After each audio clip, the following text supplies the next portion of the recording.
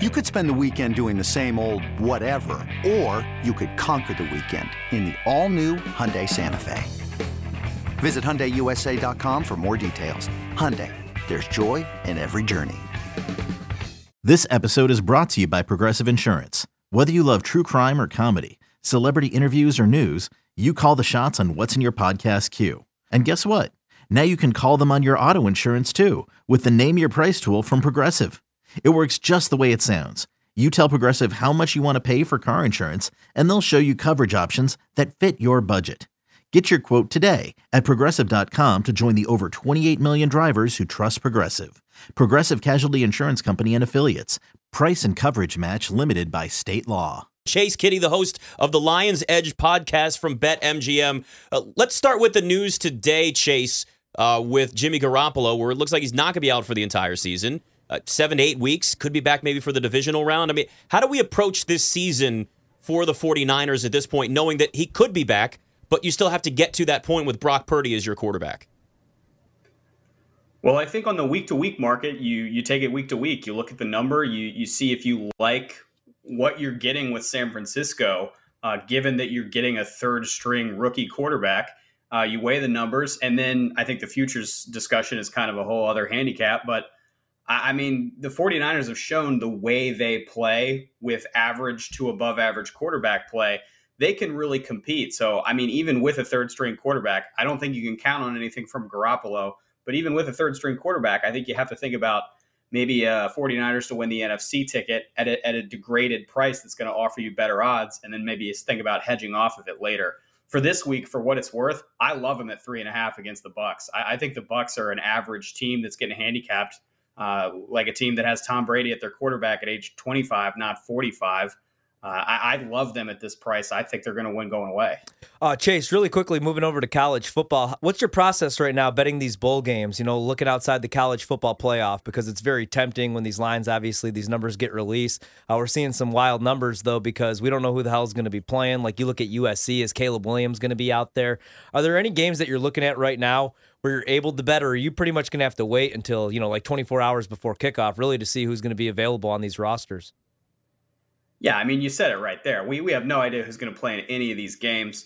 I think I saw a stat today that like 8%, I might get this wrong, but I think this is what I saw. Like 8% of all FBS college football players entered the transfer portal in the last 48 hours or something. Yeah, it's been wild. So, man. I mean, I don't know how you handicap games like that. And, the college football players are going to say, hey, cry me a river. You don't know how to bet on the games. Mm-hmm. I take their point. But, from my perspective as a handicapper, it's really difficult. I think there are some spots where you look and see, I don't know maybe the exact starting personnel that we're going to get in this game, but I still feel like I want to get some early money down and lock down a position that maybe I can move off of later if I don't like it. One example of that would be in the Kansas-Arkansas game. That just screams over to me, and it's kind of square. It's kind of public, so it's not the sort of spot that I always go for. But Kansas has a bad defense. Arkansas has a bad secondary. It seems like the loser of that game is going to score 38 points. So that's, maybe you get money down in a spot like that where it seems like we know exactly what the game is going to look like regardless of the personnel. But historically, the way I like to approach bowl season in the first place is to be very contrarian. 2 or 3 times a bowl season, we'll see because of the weather, there's going to be rain, there's going to be snow. We find out 24 hours out from kickoff what the weather is going to look like. And so everybody will pound one side of the total over or under. It almost always goes the other way. So, I mean, it's just there are so many bad assumptions during bowl season, and the uncertainty with all these players is just going to add to that. I think there's going to be a lot of opportunities if you're sitting at your computer, if you're sitting on Twitter and you're seeing all the news updates. The sportsbook can't adjust fast enough. So if you're dialed in, there's lots of spots that you can find and hit on. But it's going to be pretty wild, and I would say be a little conservative about taking too many positions early on. Yeah, Chase, really quickly, as a friend and as an early Christmas gift, let me give you South Carolina plus 3.5 with a nice bow because it's Notre Dame in a bowl game. South Carolina's been playing great football the last month. I'm guessing Spencer Rattler plays. And who the hell's starting at quarterback for Notre Dame? Tyler Buckner. So there you go. Plus 3.5 South Carolina. Fire away tonight, Trista. Wait, Merry If Christmas. you really wanted to give me a Christmas present, Ryan, you could have not bet against my Dukes tonight. That would have been a much better present. I didn't give it out or anything like that. I don't really feel good. I think your Dukes are actually the right side. I think they're going to cover this game. It's just like I'm betting I'm just betting Virginia every night right now, man. They are just they're a juggernaut. Yeah, that was nuts. Yeah. Tell me how you're feeling and thinking about this TCU Michigan game in terms of a total, because what we know and what we've seen is that TCU is just an over machine. And Michigan's sort of up and down. You know, obviously a really good defense. No Blake Corum sort of changes things for the complexion of their offense. Like, how do you analyze that? I think it starts with how you view Michigan and how you view the program that Jim Harbaugh is building. Because I've read a lot the last few weeks, basically since they beat Ohio State the second time, about how, hey, this is what Jim Harbaugh has been working toward the last 7 years. You know, it takes a little while to get you from, hey, this is a great program to this is an elite program, to Clemson a few years with Dabo. Like, it takes a little while. And so if you buy into the idea that Michigan is on the doorstep or they're there, I'm not telling you they're going to beat Georgia, but that would put them in a different realm than TCU, who is a good to very good Big 12 champion that has been fairly lucky this year. And I say that as a Big 12 fan. It's not a knock against TCU. It's just they've gotten the bounces. So if that's how you frame it up, I think I lay the points with Michigan. We've seen historically in the college football playoff era, these semifinal games, the points don't really come into play all that often. It's a lot of blowouts. And it's hard to make the case to lay the points with Michigan because of a game from 5 years ago or something like that. But I do think at a certain point, the history of these semifinal games matters, and there's not a lot of them that have been very competitive. I wanted to get your thoughts on the total as well. What's your process there? I think TCU is going to try to score points. I don't know how effective they're going to be early on. I think Michigan's defense is really, really good. I would think about maybe a full game under, but then maybe a second half over. I'm just thinking about game script and game flow, and I think TCU could maybe score some garbage points late, but maybe the game still goes full under, and then you can kind of hedge your way out of it with in-game play. Now, it's a month still to the game, so who knows what could happen, and maybe I change my mind. But early on, that's kind of how I think about it. I think I would try to bet based on what the game looks like. Talking to Chase Kitty here on BetMGM tonight. Let's look at Week 14 in the NFL a little bit. There's a monster spread for the Cowboys at home against the Texans. Dallas right now is minus 17 in that game. We've all kind of agreed we like the total in that at 44.5, probably the over, considering what Dallas just did last week, and they clearly just want to put up points and not let off the gas on anybody. But is that a spread that you would be comfortable taking either side on, given that big number? I don't think so, at least not right now.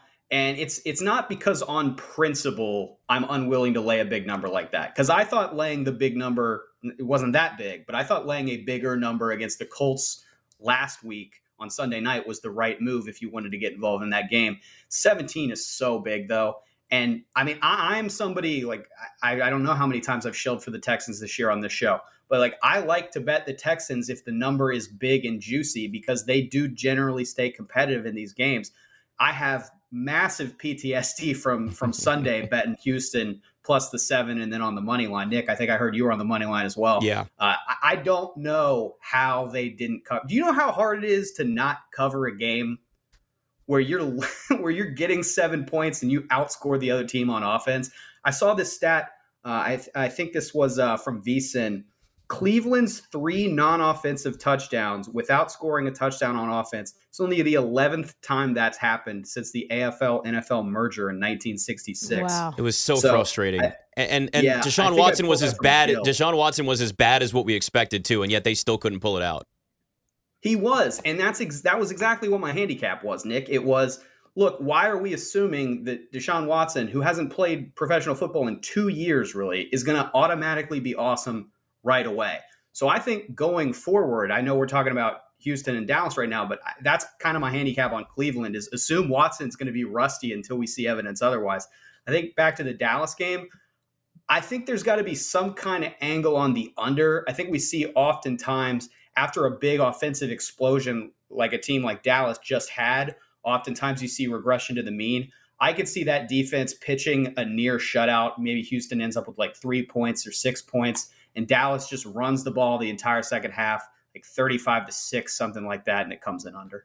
Chase, the Lions have been playing really good football. They just scored 40 on the Jags, and it's kind of crazy because you have a 5-7 team. I know they're at home, but they're 2.5-point favorites now over a 10-2 Vikings team. What do you make of this game, and which way would you lean?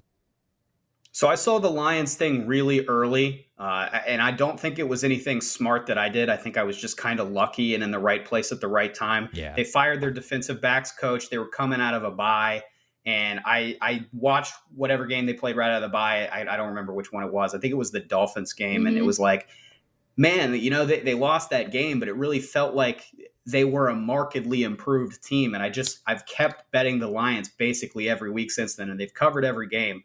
I was very, very passionate about the Lions being the right side in that game last week, but they won so convincingly. I now worry about the Lions getting priced out, kind of like they were at the beginning of the year when they were getting, what the Hard Knocks bounce and everybody was hyper exposed to the team. And so they weren't being really priced correctly. They were being overvalued in the betting markets. I worry now that they're a home favorite against a 10-win team. I get that the Vikings are what they are. This is not a pro Vikings position. It's just being concerned about where the market caps out for how the Lions are evaluated. Mm-hmm. So right now, I think I'm staying away. I still think I'm getting involved. It's the Lions for me, but I am starting to think about like where's the right time to jump off the bandwagon because you want to be too early and not too late. That's what I was going to ask you. If you're holding like Lions +1, which was the opener, or even a pick, and I don't think we're going to get to 3. Do you? If you wanted to buy back, it's early in the week. It's early in the week, and people really like the Lions now. So I wouldn't be shocked if we get there maybe Saturday or early Sunday. Interesting. Chase, you talk about markets, and I don't know necessarily people thought that the game was going to go the way it did between the Commanders and the Giants, but it does end in a tie.